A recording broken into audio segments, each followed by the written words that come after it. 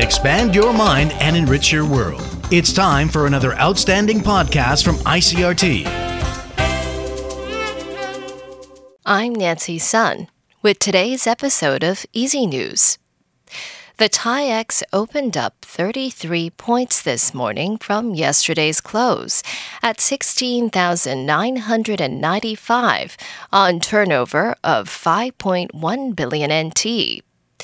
Shares in Taiwan closed higher on Wednesday as contract chipmaker TSMC got a boost from buying in the last few minutes of the session to climb out of its previous weakness. But the local main board remained in a narrow range throughout the session as market sentiment was cautious ahead of the release of the United States June inflation figures, which are expected to influence moves by the Federal Reserve.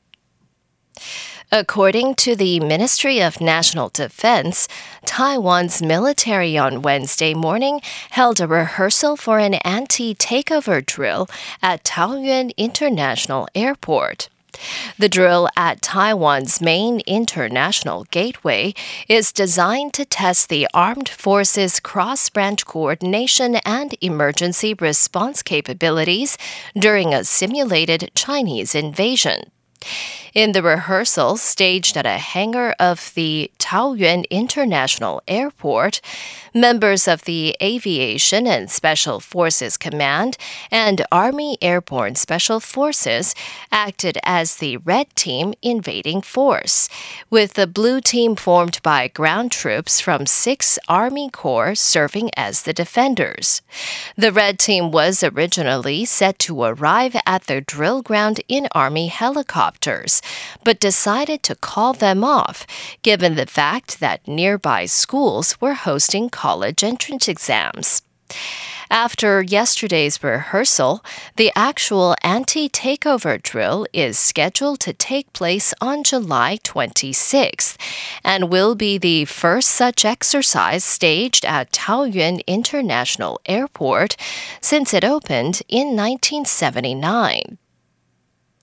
In international news, North Korean leader Kim Jong Un has vowed to bolster his country's nuclear fighting capabilities as he supervised the second test flight of a new intercontinental ballistic missile designed to strike the mainland U.S. Kim was quoted as saying deepening U.S. and South Korean hostilities require more intense efforts to implement the line of bolstering nuclear war deterrent. North Korea's state media reported Kim's comments a day after the launch of the Hwasong-18 missile. According to KCNA, the Hwasong-18 missile was launched on a high angle to avoid neighboring countries. It flew a distance of about 1,000 kilometers before landing in a targeted area in the open waters off the northeast coast. The missile's flight time is the longest recorded by any weapon launched by North Korea.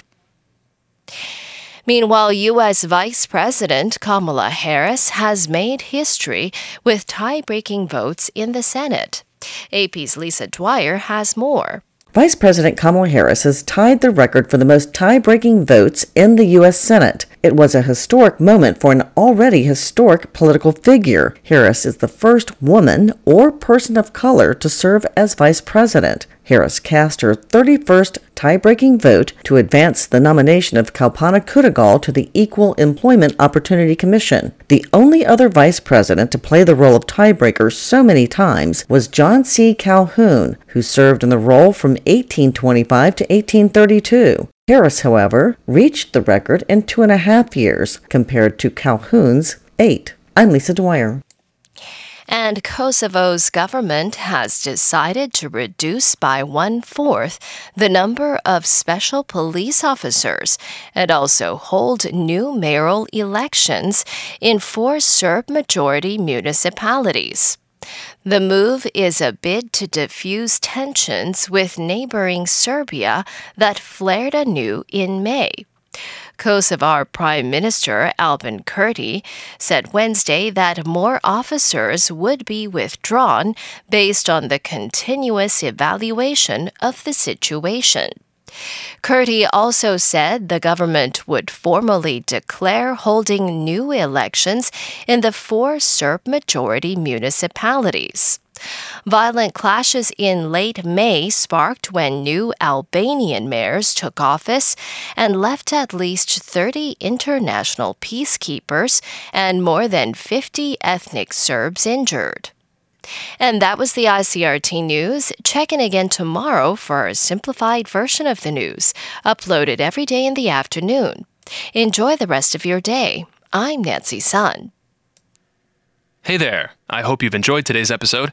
If you'd like to hear more from ICRT, you can check out our other podcasts. We've got Taiwan Talk, where we chat with a new guest every Monday, Taiwan This Week, a roundup of the news in Taiwan every Friday, and English in the News, for useful English expressions explained in Chinese. For some lighter news in both English and Chinese, check out News Bites and News for Kids. And if you enjoy them, tell a friend. Thanks for listening.